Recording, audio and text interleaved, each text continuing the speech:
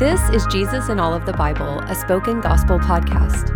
In each episode, we take a quick look at what's happening in a biblical text and how it sheds light on Jesus and his gospel. Let's jump in. Job 29 through 31. What's happening? Job offers his final defense to God. He begins by remembering the way his life was before he suffered. Job enjoyed a special relationship with God.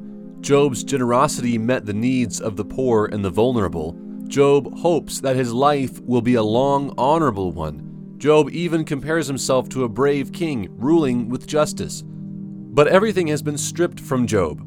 Every social honor has been replaced with shame. Lowlifes take advantage of and mock his ill fortune. Terror and darkness chase away his good name and harm him. In all this, God remains silent. Job feels as if God has been cruel, that he has joined forces with terror and darkness to make his life into a swirling, chaotic storm. Job is done. He wants God to either affirm his innocence or kill him as a guilty man. So Job signs his name on an oath of innocence and presents it to God. It's a long list of everything he hasn't done wrong. He never seduced a woman, he never lied, he never abandoned justice, he never failed to be generous to the poor. He can't be accused of greed. Job is so confident of his innocence, he even details what his own punishments should be. Job assumes that if God is paying attention and if Job has spoken lies, he will be killed for his false oath. But if God is paying attention and doesn't respond, Job must be innocent. His suffering must be unfair. As readers, we already know Job is innocent from the first chapter. So Job has contrived a scenario in which the only thing God can do is say nothing.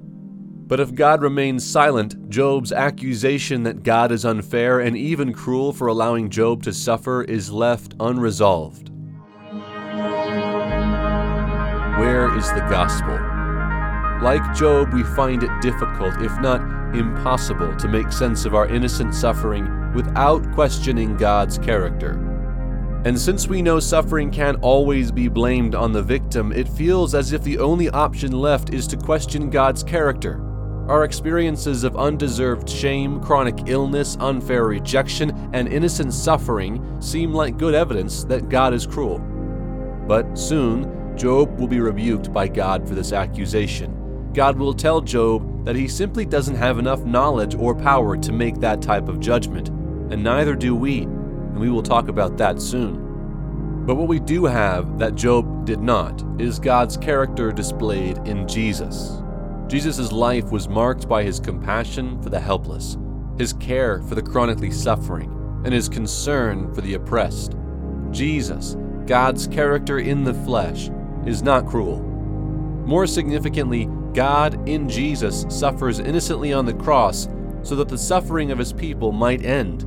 God's suffering in Jesus reveals that God is not cruel. Keep in mind that God never tells Job why he suffered. That's because the book of Job directs us to trust God more than it tries to satisfy our deep desire for answers.